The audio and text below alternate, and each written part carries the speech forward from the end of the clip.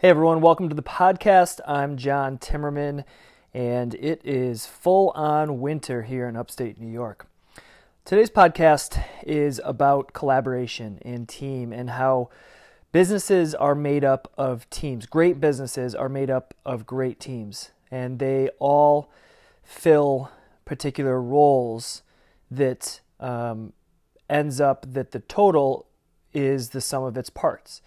And what sparked this kind of idea in my head is I was listening to Steve Jobs actually talk about this, and he compared a great business to the Beatles, the band, the Beatles, the group, and how the Beatles were a great musical group. And when they were together, they were amazing. And when they separated, they were good, but when they were together, they were amazing. And he talked about how he ran Apple and Pixar the same way. You can find this interview, I'm sure, on YouTube. But he said he compared it and he thought of his businesses the same way, and that, you know, he was really good at some things, but his partners were really good at other things, and together they were great. And this is something that I did not realize in my early days as an entrepreneur. And in all honesty, I struggled with, because I've had several business partners that didn't work out for a variety of reasons, and I never found myself with a team to help me in my endeavors, and I'm sure part of that was my fault. Maybe I didn't give enough in the relationship. Maybe I expected too much in the relationship. I don't really know why, but I don't believe that I had the right team for me and what we were trying to do up until now. And now I feel like with my particular businesses and the endeavors that I'm investing my time into, I've learned this lesson, and I've learned that I can go alone, but I'm not going to go very far alone. There's the old adage that, you actually, I'm not even sure what it is. Something like you can go alone, you can go fast alone, but you can go far together. Something like that, right? Like, so I've always been fast. I want things done yesterday, and so I do them myself, or I expect that they're going to be done really fast as a team, and they don't happen fast. So again, that's all been my fault, and a fantastic lesson that I've learned. But I truly believe that what Steve Jobs was saying is 100% true, and it is going to be the reason for my long-term success. It just took me about 7 years to realize it. It took me 7 years to realize that I need to find a team that fits nicely with my skill set, and fills in the gaps where I'm not strong. Those aren't my strong suits. So for me particularly, I know I'm an ideas guy. I'm a creative at heart. And I can't stop thinking about angles and strategy and brand and things like that. But where I struggle is when we get into the weeds, when details need to be on point. So whether it's writing a blog post, like I'm not the one to review it for grammar, or when deploying individual timelines and deadlines.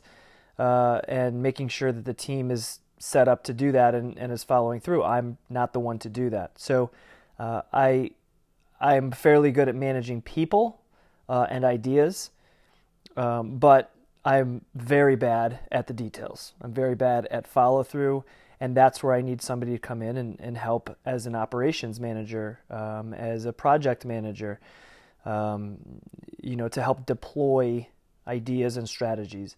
So this is something that I've realized over the past year, and have taken steps to address that.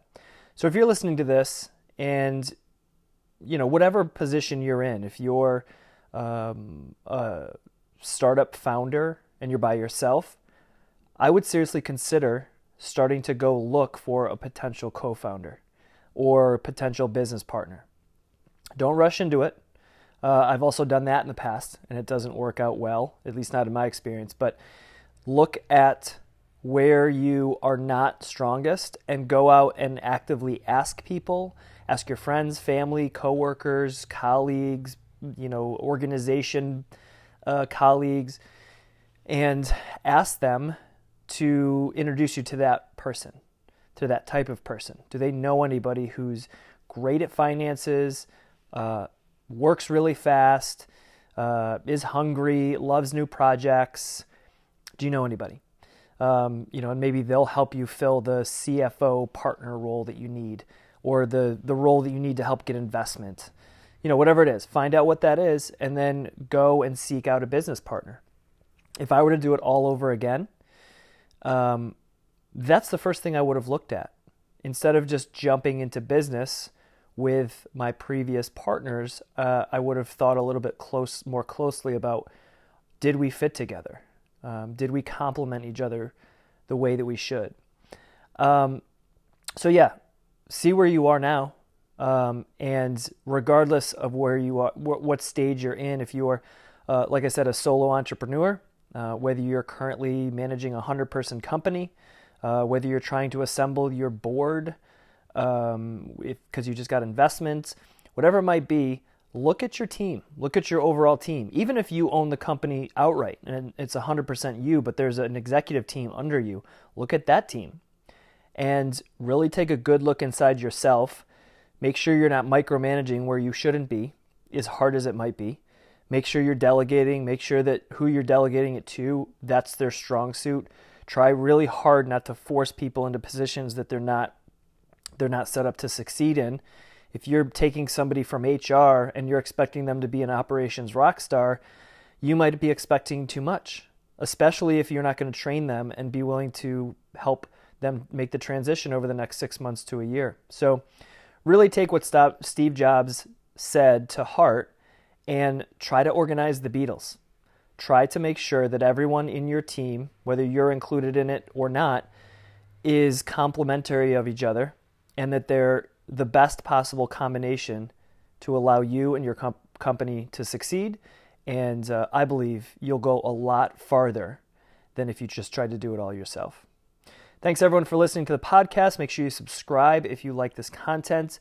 And if you're interested in watching more tactical videos, I have a couple shows over on YouTube. One called Brand Ed, where I use real-life brand examples of ways that you can help grow your brand. And then another one called Growth Fiends, which is more tactical advice on how to use current marketing strategies and platforms to execute some good growth. So go check me out, John Timmerman, on YouTube, and I'll talk to you tomorrow.